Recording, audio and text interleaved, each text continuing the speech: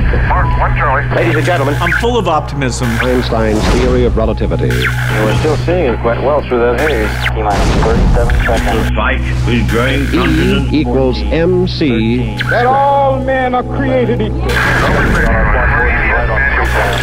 About the future innovations. And growing strength in the air. Tear down this weather. Head on. Something happening coming up on station. This is Finding Your Frequency with your hosts, Jeff Spinard and Ryan Treasure. It's time to speak up, share your voice, and hear from the thought leaders. Ladies and gentlemen, welcome to another fantastic episode of Finding Your Frequency. I am your host for today, Ryan Treasure, and I want to give a big shout out to all the listeners out there who've been tuning in since 2016 when we started this party, this ride we call Finding Your Frequency, and so many awesome people have we spoken to over the years and allowed them to tell their story to all of you guys, and I hope that you're getting something out of the show because I know I get something out of it every time we do one of these shows, and we get a very, very important show today because, you know, we're going to talk about something that's like one of the most important topics I think that's we've ever talked about on the show because it's the building blocks of life. We're going to talk about water today. Right, we're going to talk about water. We're going to talk about some Water for Mercy mission that's going on in Africa and all the different things that this nonprofit is doing. But then secondly, we're going to find out how an awesome human being found her frequency in life and in business and found a way to really help underserved communities and provide them with the most important thing anybody could ever have is water. You know, one thing that always bugs me is that I have to pay my water bill, like, because I live in the city and I have to pay this water bill. And I feel like water is like a fundamental human right. Like, I shouldn't have to pay for water. I should be able to go in my backyard and drill for a well, and I could have my own water that's not treated with chemicals or, you know, chlorine or, you know, whatever other stuff the city decides to put in your water, fluoride, all that stuff.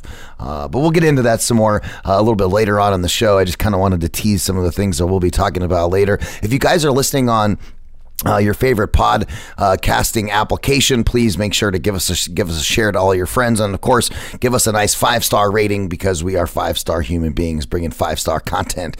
So definitely. So let's not wait any longer here as we have our guest waiting in the background. Nermine Rubin, she's got an MBA and an MHS. She's got this Masters of Health Science or some big giant NB, lots of letters behind her name. She's been to university where she worked in the hospital field as an administration facilities planning for 15 years. And then all of a sudden she decided that she was going to go do something different. So I want to welcome Nermine to the show. Welcome. Thank you for joining us. Thank you so much, Ryan. It's Nermine. I could be very mean. You could mention that to my kids. They will agree and concur. So if that helps you. Thank you. Thank you. But thanks. I'm delighted to be here, and I'm excited to tell you about water and the reason why I kind of got into something that it's way outside my field of expertise. You're just way underwater, aren't you? Yeah. Oh my goodness. Always trying to bring a little comedic relief to the show. First, before we get into, the Water for Mercy mission and all the different things that you're doing in that space, I want to kind of back up because, a person who's highly educated, with your Masters of Health Science from Florida, and then also your years in a hospital administration, and, you had this 15-year-long career that you had established yourself in, and, I know that 15 years in a career, you're really working hard and grinding and trying to, move up the ladder, so to speak, and to get into a position of, making more money, being a leader, those types of things. And then all of a sudden you decided, you know what, I'm not going to do this anymore. I'm going to go do something else, and I'm going to go help an entire country.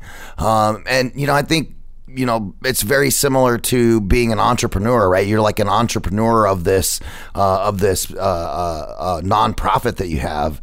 And, I always talk about walking the plank of uncertainty, right? Because you kind of like a pirate ship, because my last name is Treasure, so I always had to have some kind of pirate reference or something, right? So you walk that plank right into the water of the unknown. You don't know this new space, being hospital administration and then navigating 501c3 nonprofit status and filing all the paperwork and the things that need to be done to do that. I'm sure that your administration facilities planning helped a lot with being able to accomplish those things. So that's fantastic. But kind of walk us through, what led you to, leaving your administration facilities planning position and starting Water for Mercy. How did you find your frequency in that space? Okay, but first of all, I am going to say that there's a gap missing in there, because I opted to leave healthcare administration when I had my second baby. I had my 2 kids within 14 months. I'm kind of one of these people, if I'm going to do something, I jump in and do it, and I focus on it. So if I'm going to have kids, I'm not going to be a mom for, or have little kids at the house all the time. So I'm like, in and out. So hey, I feel you on that, because my wife and I we had babies late, like when we were 32 and 33, and so us too. Yeah, we were like, and then we had one. You know what I mean? Yeah. And then I was like, nah. You don't want to be doing this when you're in your 60s. No, and I look at the calendar and I was like, I'm going to be like 50 when my kid graduates high school, and I'm like, this isn't going to work for me. I don't think I'm going to have any more children. So basically, I had my first baby, my daughter Samantha, which we'll get back to her in a minute, because she's the one who had me do this. Anyways, and then once I had my son, 14 months later, boom, my career, which I tended to travel a lot at the time, I ended up getting into consulting.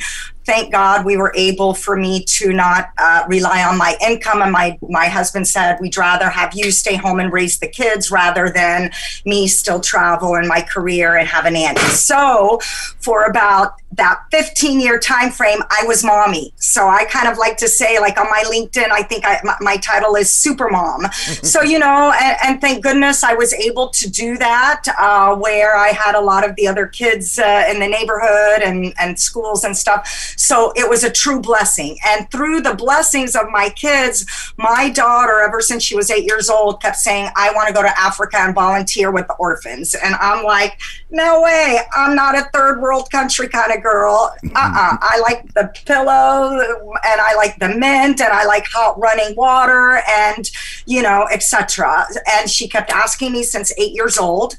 And when she was 15 years old, what had happened during that time frame is I was getting I was getting more spiritually closer to God, and I was getting closer to God's heart.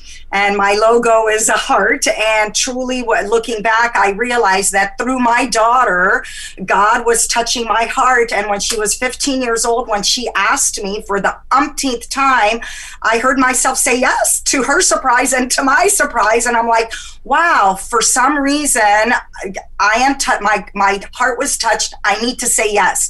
And that was the beginning. Okay. And that was the beginning in 2015. And I like to say, kind of like what Pope Francis likes to say is we want to meet people, or Jesus, we want to meet people where they are and then walk with them. And I think with me being a prima donna, not that I'm a prima donna, I like the luxuries of life. I like, to have a bed and so forth. I was not ready for third world. So when we went, we stayed at the base of Mount Kilimanjaro, and we were able to walk to the orphanage, and we saw other people that looked like us. They spoke our language, that we had dinner with, that we stayed in a hotel.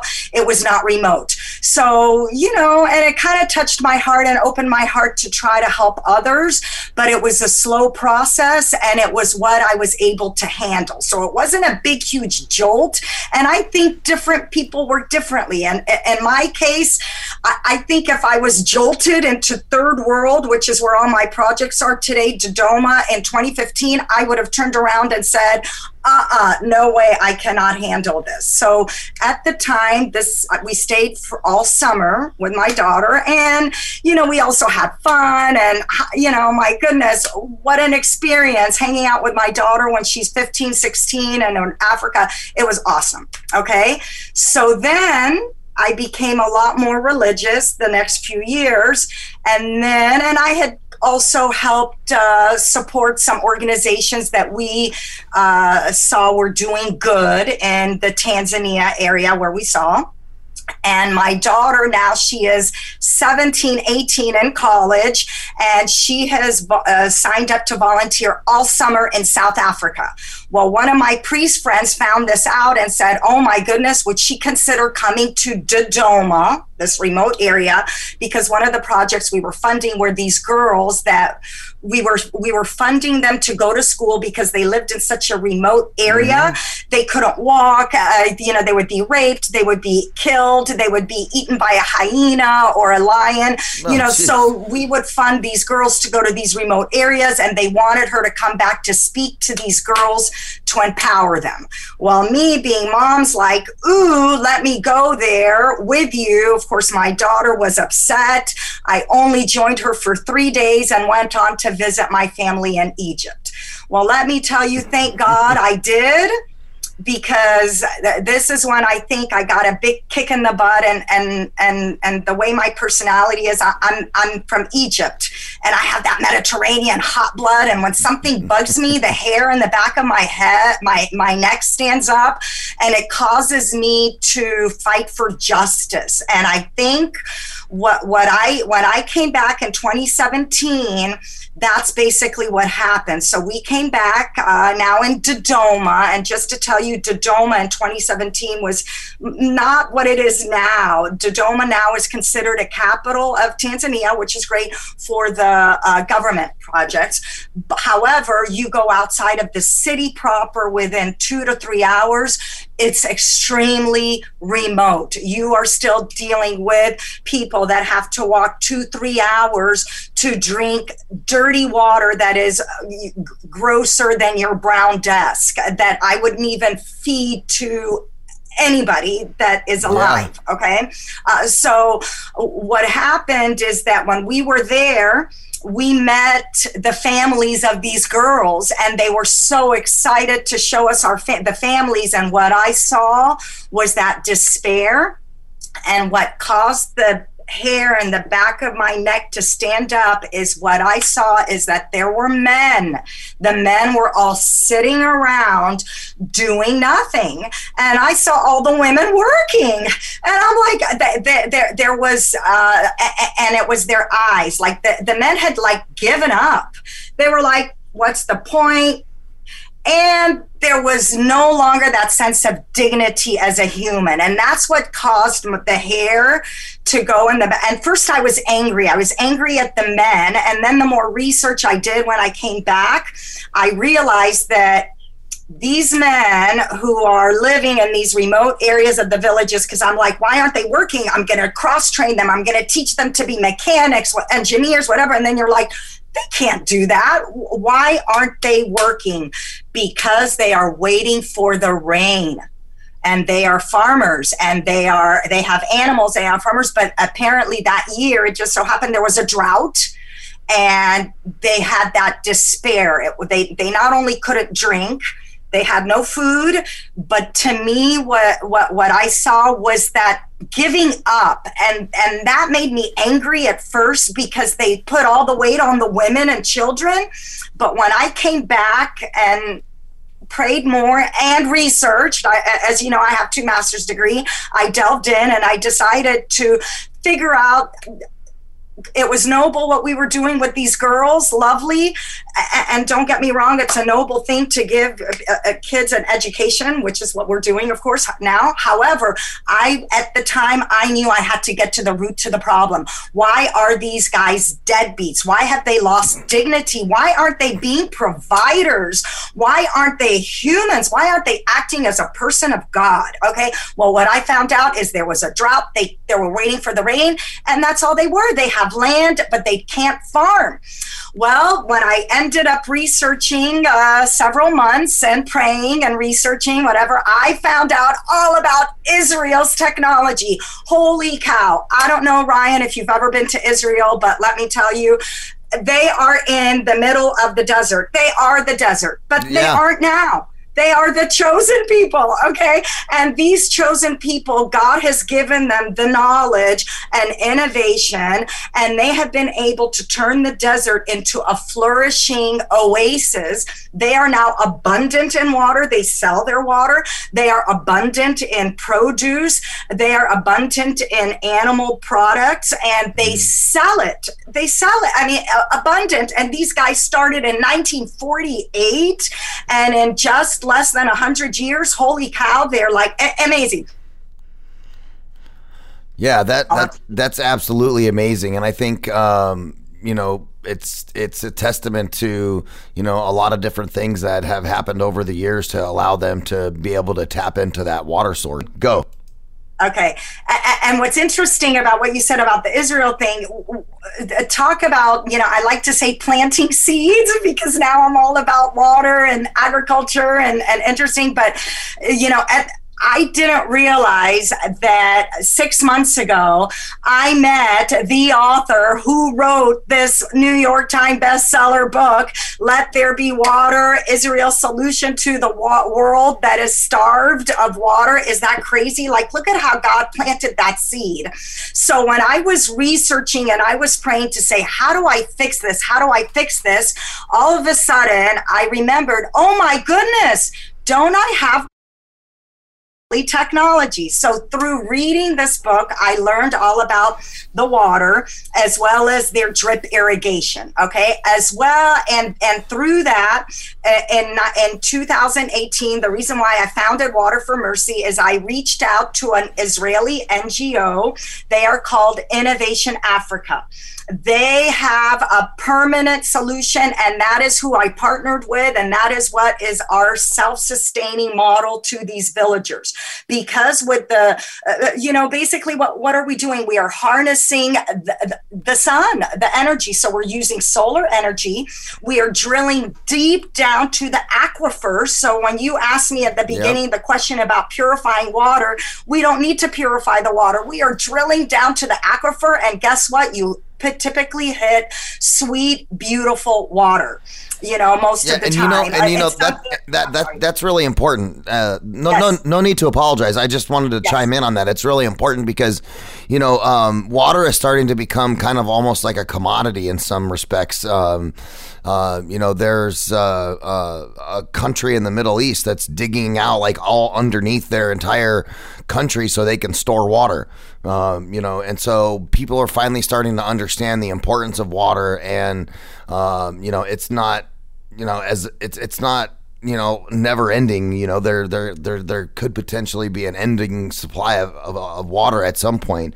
Right. But, you know, drilling down into the aquifers, that's what I was talking about earlier. It's like, you know, I should be able to do that at my house if I want to, you know, and have a solar powered pump pumping water into my house so I don't have to pay the city for water that's, you know, contaminated. And then you think about other countries, you know, like that's just us here in the United States, first world country, a lot of technology, infrastructure, all those kinds of things. But, you know, take it to the level of, you know, places like Africa, and people are, you know, having to drink muddy water and all that kind of stuff, like you mentioned before. Right. And it just, if they can find the water, it's muddy. Oh my gosh. And it doesn't even make sense to me how, like, you know, there's not more governmental interference in making sure that the citizens have access to water. You know, like, why can't the government go out and drill some wells in some places so people can actually have some water? You know, that's the part that I don't understand. Baby steps, where that is another thing. These are the little miracles that are happening, because as we're doing these, we've partnered with different coalitions now, and we've got some government partners, and they're now putting in more infrastructure. So this becomes a win-win-win. And this is the beauty of bringing in Israel, is that now coming with Israel, not only do we have the Israeli technology, I now have the backing of the Israeli foreign ministry, because they took notice of this. And, you know, what we're doing in Kenya, we're bringing, we brought together this whole coalition and emphasizing the need for the government to basically step it up. Okay. And I'll have to tell you and let me kind of defend the reason why I'm saying this is because, as I said, everybody looks at Israel as the model, right? Didn't you hear me say, wow, the chosen people, they turned the desert into this and this. Well, everybody think, wow, it's a miracle. And it is a miracle. However, they were very smart in the way they did it. Okay.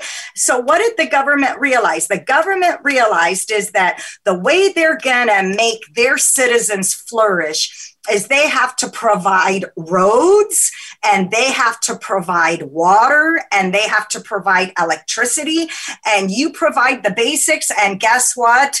They will then flourish. Well, that's kind of basically what the model of Water for Mercy is. I mean, not the road part. I mean, honestly, however, we're trying to get more governments involved so that they would be responsible for the infrastructure and do have the roads in so that Africa now can be raised on not so that it's basically at as a subsistence level, but so that they can flourish and that they can now compete against other countries in terms of exports and so forth. But you can never do that if it takes you 3.5 hours to drive on a road that would take you normally not even 30, 40 minutes. I missed a flight in Ghana because of that, and it's deplorable that this is not provided. But that's just one thing. But what I'm saying is that infrastructure is very important, and right now you are right.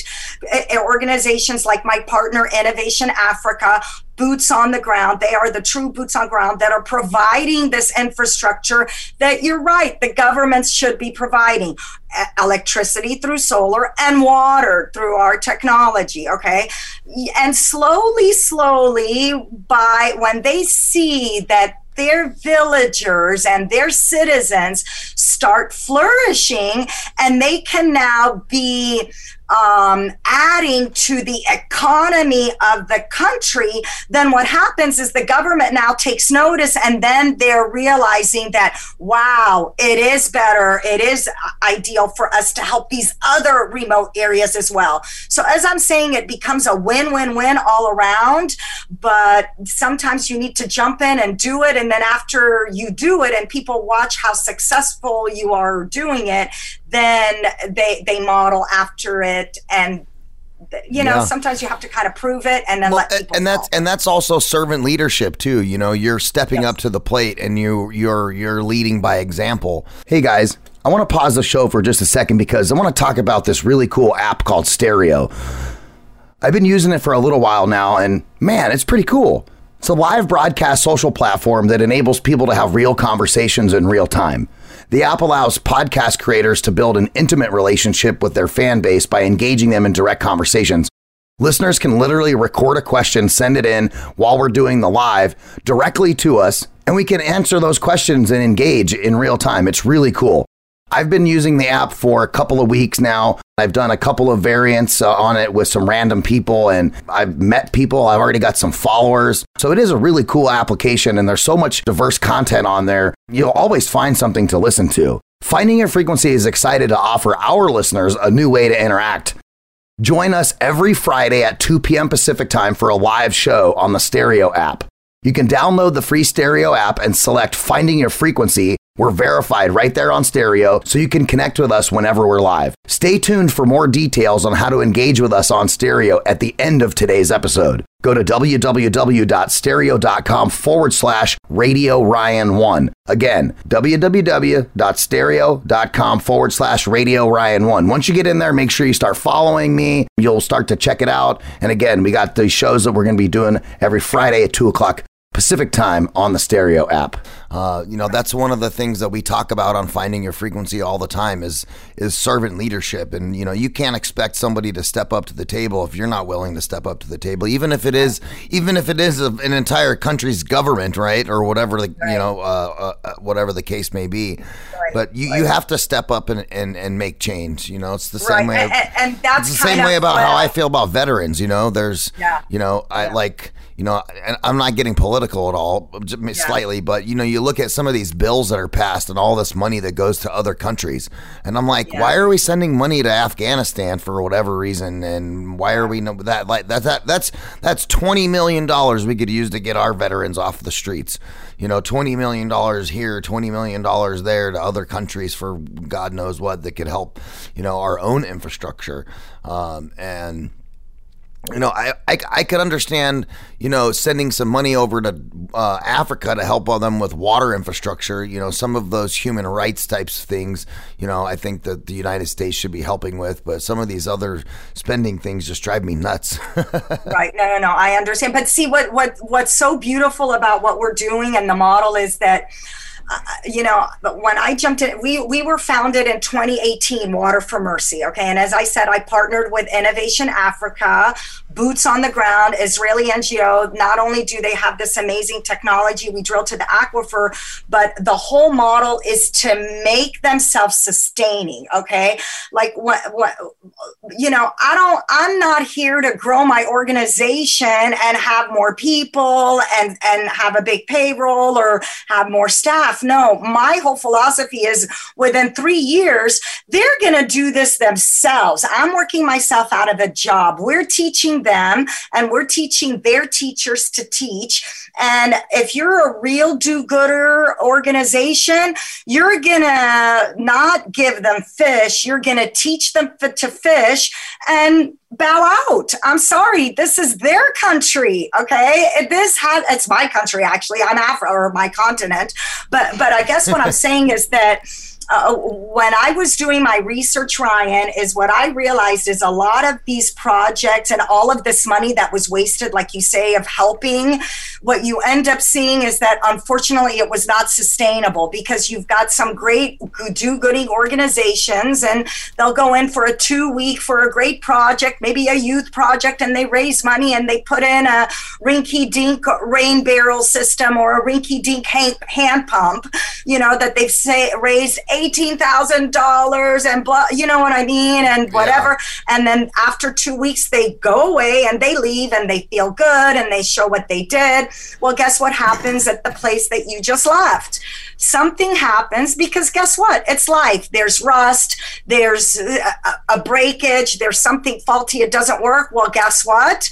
The villagers all look at each other and they're like, we have no idea how to deal with this. It's theirs. This is their system. They all shrug their shoulder. It doesn't work after a couple of months and boom, they dismantle it. They take the pieces, they sell it at the salvage. And I have to tell you, when I was doing my research, it hurt my heart when I spoke to a director of construction for a large do-gooding organization who told me that every year they would raise the same amount of money and they would go in and put in the same exact project and they would find out 2 months later it was broken, and they're back to drinking the same thing.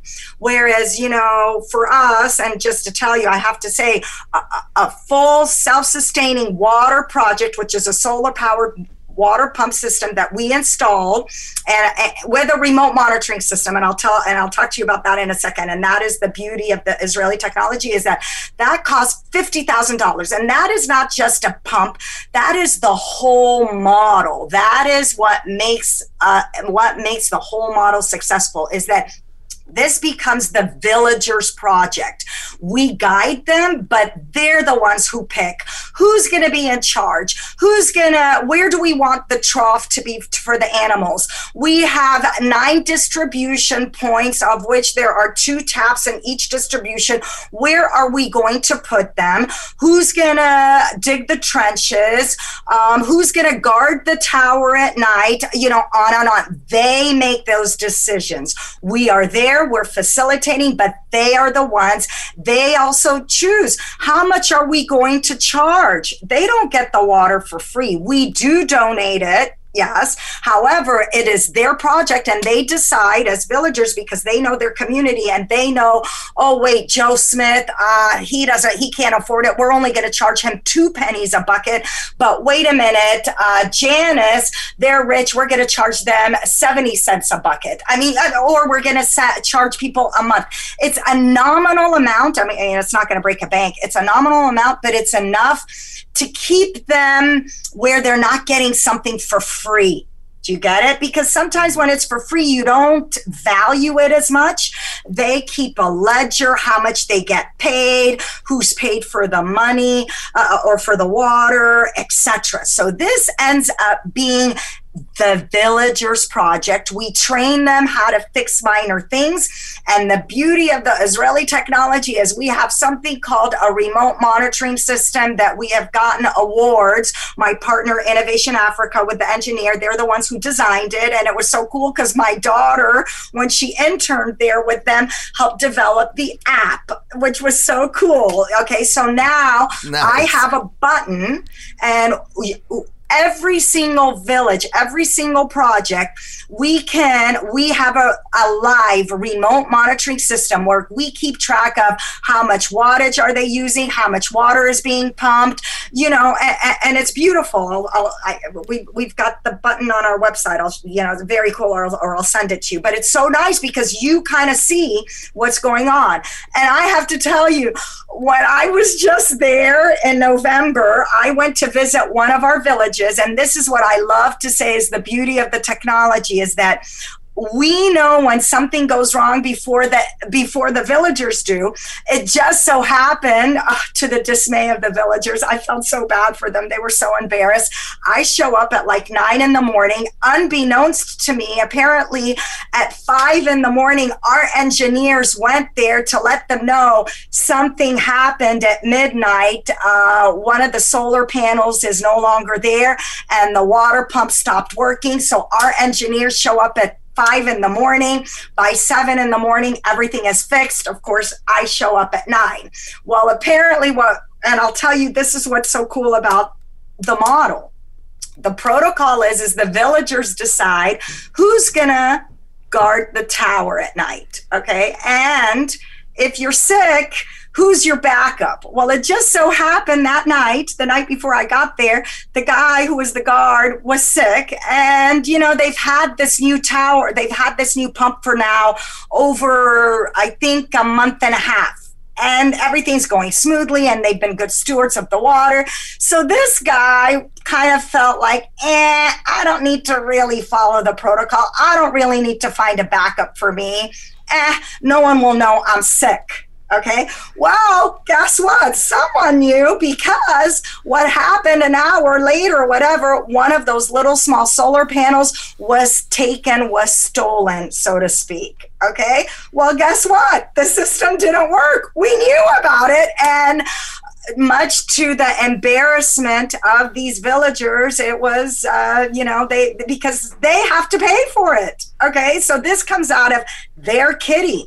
And, at the time they didn't know who did it, but let me tell you, they got into an investigation, and it ended up being like some little kid who kind of climbed up there and decided to take a solar panel that he could use to charge his little cell phone, but guess what? Man. That little kid will never do this again. But this is the checks and balances. This is their system. They knew that this is their ownership, and now they know the importance of following the models. Okay, so I said, I love the model because having folks responsible for their own their own social responsibilities, right?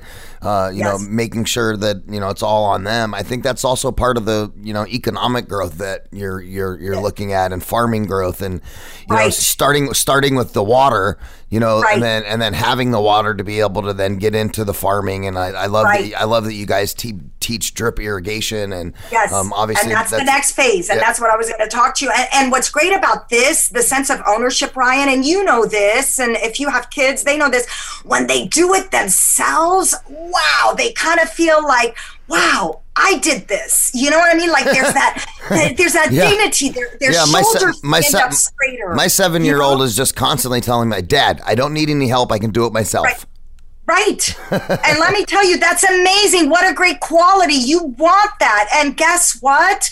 That is what they want. And I have to tell you, Ryan, I am embarrassed to say that unfortunately, we have not done that. We have not been very good givers to Africa because we've enabled them to kind of like say, what's the point of working? I'm going to get a handout. Okay. And I don't want to, and that's where you don't want to give them things. You want to teach them to do it themselves. Okay. And I want to stick to, the next phase when we see that they're good stewards of their water and they've keeping track of their ledgers and so forth, and then they're motivated, okay? And I'll have to tell you, I mentioned that, we have like 9-10 distribution points, of which each distribution point throughout the village, depending on how big it is, they have 2 taps, and then that's where the villagers line up to get their water how many times a day, however they decide. Well, as you know, whenever you turn on water, there's always splashing, right? Okay?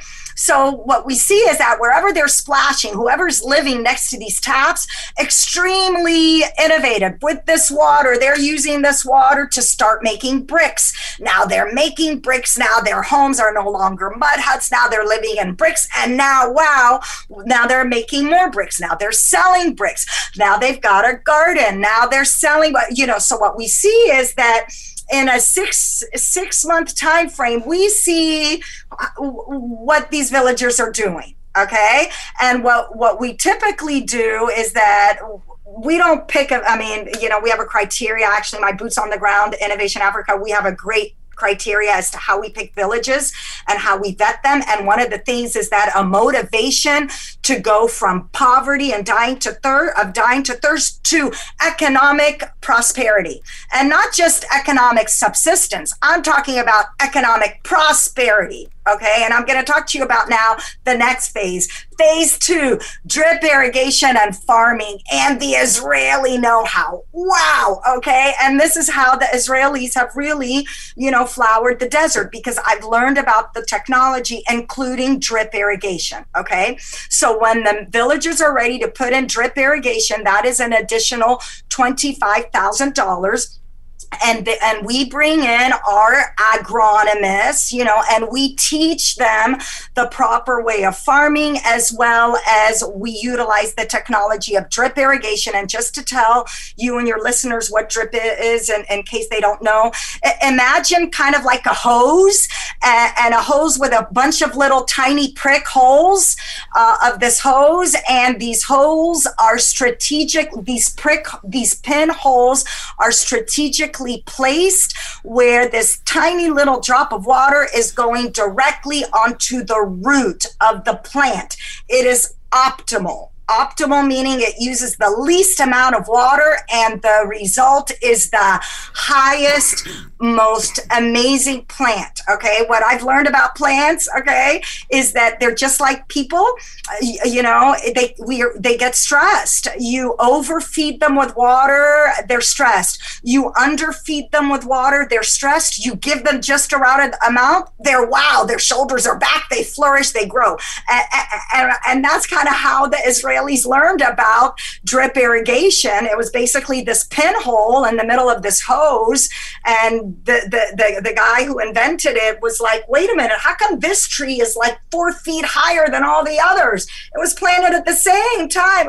And that's how drip was discovered in the 1950s in Israel. Okay, so through drip irrigation, optimal water, least amount of water, which is ideal for Africa because there's not much water, you don't want to waste it, as well as the most amount of flourish. The other thing I learned about Israeli technology is also the knowledge and the technique and how they're able to, like, there's hybrid seeds, okay? And when you look at how we control the weather with the nurseries, okay? So it's beautiful. And with me being an MBA, by us being able to, so to speak, control the weather, we're now able to sell these crops at better market value, so that when everybody is waiting for the rain for the tomatoes, we're growing something else, okay? And so that when everybody else is selling tomatoes for 20 cents, we're selling okra at a premium price. So again, with the supply and demand, we're able to utilize the technology. But getting back to this technology and the know-how, I'm telling you, Ryan, when I was in Israel, I see it with my own eyes, and I'm thinking, wait a minute, do I have these decimals in the wrong place as they're telling me, and I'm learning this stuff? A tomato plant that we grow, okay, will maybe yield 20 tomatoes, okay? The Israeli optimal way, that same tomato plant will yield about 70 to 120 tomatoes, optimal.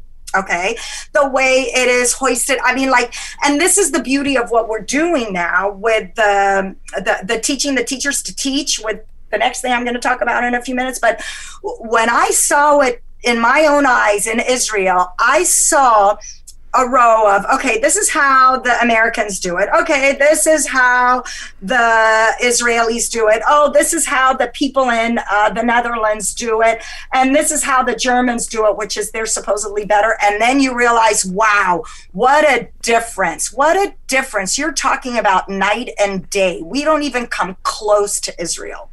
Okay, and not just in plants. What I learned is agriculture encompasses both horticulture, which is plants, as well as animal husbandry and byproducts like eggs, chicken, pigs, fisheries, and cows and milk.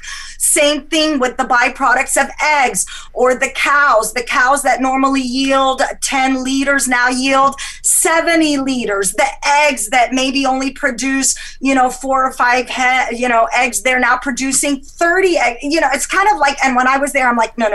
These numbers don't make sense. These don't make sense.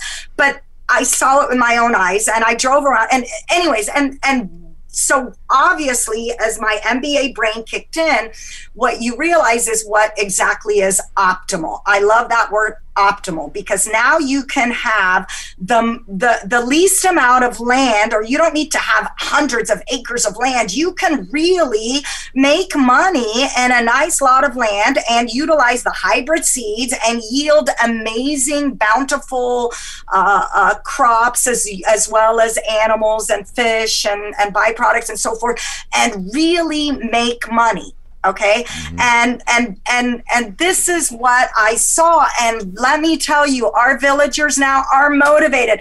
They get up at 5 a.m. The first picture I got was like a year ago. They could not believe how much money they made selling onions. Okay. They were selling onions, and nobody else were selling onions. And what's so cool is that apparently there was a need for onion, top dollar for these onions. With that money, they took that money, invested it to build more land. And then now they sent me a picture of the abundance of the watermelons. And, and the buyers now that come in realize that these fruit are optimal. They're sweet, they're delicious, they're big, and they are abundant. So they also can warrant some of the better prices than their competitors. So talk about a win-win-win-win. Okay, so this is how we make these villagers independent. Okay, and then we take Water for Mercy now is taking it the third step, which isn't that funny? I'm coming back to full circle, which is education. Okay, and that's why I said education is a noble thing. However, that was not the root of the problem. The root of the problem was water. Once we bring them water, then they can drink and eat, and then now they're eating, now they're healthier, they can think better, they're growing, they don't have anemia, they don't have scurvy, they're not, you know what I mean? They're like, they could go to school and so forth. So now that you're eating better and drinking better, now you can focus on education. And now this is what we're doing with the partnership now, this coalition made in heaven, which only God could do, which is what I'm going to go to Africa or Tanzania for next week. We are launching ATEC, which is the Agricultural Innovation and Technology Center. I have partnered with the largest and the greatest technical vocational school in the country and in Africa, of course, which is Don Bosco Technical Institutes of Africa. And I'll give you a little background of them, which is a perfect model, as well as our Israeli partnership. And kind of like, I'm telling you, Ryan, I kind of realized that we have to share this knowledge. And the beauty is that my Israeli partners and Israel in general, wow, they have it in their heart. They share the same heart. They want people to flourish like they do. And when they realize that we can share the knowledge and we're going to teach the teachers to teach, they were ecstatic. So we put together this curriculum, and now we're implementing it to share the knowledge, to not only teach the teachers, but we're also teaching the current farmers and the current local companies, because what you find out is that the knowledge of agriculture is not as optimal as it could be with the Israeli knowledge. Okay. And unfortunately, that is what has kept Africa at a self-sustaining level. People are just barely surviving. They're not thriving. And I like to go back to my logo with the heart. I have the heart, which is the faucet. And I like to say that is God's love, which is through God and his love who touches hearts. It's a faucet bringing water, which is bringing the blue water to the dry Africa and making it green. And let me tell you, the green is basically what makes it not just green, but green also with money. And that's what we want Africa to, is to flourish. Wow, so that's awesome. This is what we're launching with the schools, which is amazing. Yeah, and Nermeen, what a great story. I mean, you guys are doing some amazing things, and I definitely love the model you've put together with your 3 different phases and how you're approaching that, and with your mission upholding human dignity, ending thirst, hunger, and poverty. I think that's fantastic, and a wonderful economic opportunity for the people of Africa. And kudos to you for all the things that you're doing there. Thank you, but we do need support and we do need donations. So if people would like to go to our website, water4mercy.org, and there's a plethora of information, and we need donations and support. Absolutely. You guys are listening. Make sure you go to water4mercy.org. Go check out their organization and, drop them a few bucks to help Africa get some water so little kids don't have to drink muddy water. I mean, that's something that I think maybe all of us could donate a couple of bucks to. Definitely. Y'all just got your stimuluses. Go give a couple of bucks to Water for Mercy. Go help out the people of Africa. And I want to thank Nermeen for being on the show today. We appreciate you taking time out of your busy schedule. I know you got a lot of going on. You're going to Africa next week and getting all those things ready for the Don Bosco Technical Institutes of Africa and that cool coalition that you guys have going on. So kudos to you on all those. We'll send you an invitation, and I'd love you to come join us sometime in Africa, Ryan. We will. You will have an amazing experience that will change your life forever. I promise, but it will be amazing. Amazing. Awesome. Well, we'll have to see how everything goes after we get rid of COVID and things get back to normal. But yeah, absolutely. I'd love to come to Africa and see what you guys are doing and what you're all about. I'm a big fan of science and engineering and all things technology. So, the solar powered water pumped water from the water table sounds like a very cool thing to go check out. So I'll definitely have to take you up on that, and definitely thank you for being on Finding Your Frequency. And you guys can find Finding Your Frequency all over the place on Apple Podcast, iTunes, if you're on a Windows machine. And then, of course, you can check it out on Google Podcasts, Spotify, iHeartRadio, and many other different locations. And, of course, we're always on at voiceamerica.com. Just click on the Variety channel and search for Finding Your Frequency. You'll find us there. We're every Friday at 12 o'clock Pacific time, 3 p.m. Eastern, right here on Voice America. Thank you guys so much for tuning in. I'm Ryan Treasure. And y'all, make sure, drink that water. Very important. Most important thing you get. Hey, what's up, everybody? So glad you tuned into the show today. What a great show it is. Like I said earlier in the show, at the end, I was going to give you some more information on our live stereo session on the Stereo app. Stereo app users can engage with the platform to listen in, seek out topics, and join conversations about issues and ideas that interest them. There is no lack of content on that application. You can flip through many conversations, ask questions, join ones, make your own. Wide-ranging topics on Stereo: comedy, pop culture, lifestyle, sports, business, technology. The app can be downloaded for free by Apple and Android users. Once users download the app, they'll be able to create an avatar and a profile. I had so much fun making my avatar. It was super cool. Users can submit the audio messages to hosts of conversations to join those conversations in real time. Finding Your Frequency will have a live audience interactive episode on Stereo. We're going to be doing this every Friday at 2 p.m. Pacific time on the Stereo app. Again, Finding Your Frequency is going to be having a live audience interactive episode every week, Friday at 2 p.m. Pacific time. We're going to do question and answers. We're going to talk about technology. We're going to talk about business. We're going to talk about marketing. We're going to talk about how people found their frequency in life and in business and why they decided to do what they do, and take questions from people that are listening to the show and allow you guys to engage with us. And I really hope to see you on Stereo. Again, stereo.com/Radio Ryan 1 live every Friday at 2 p.m. Pacific time. So again, come to stereo.com/Radio Ryan 1. Once you get in there, follow me and make sure you guys tune into the show. Thanks for listening.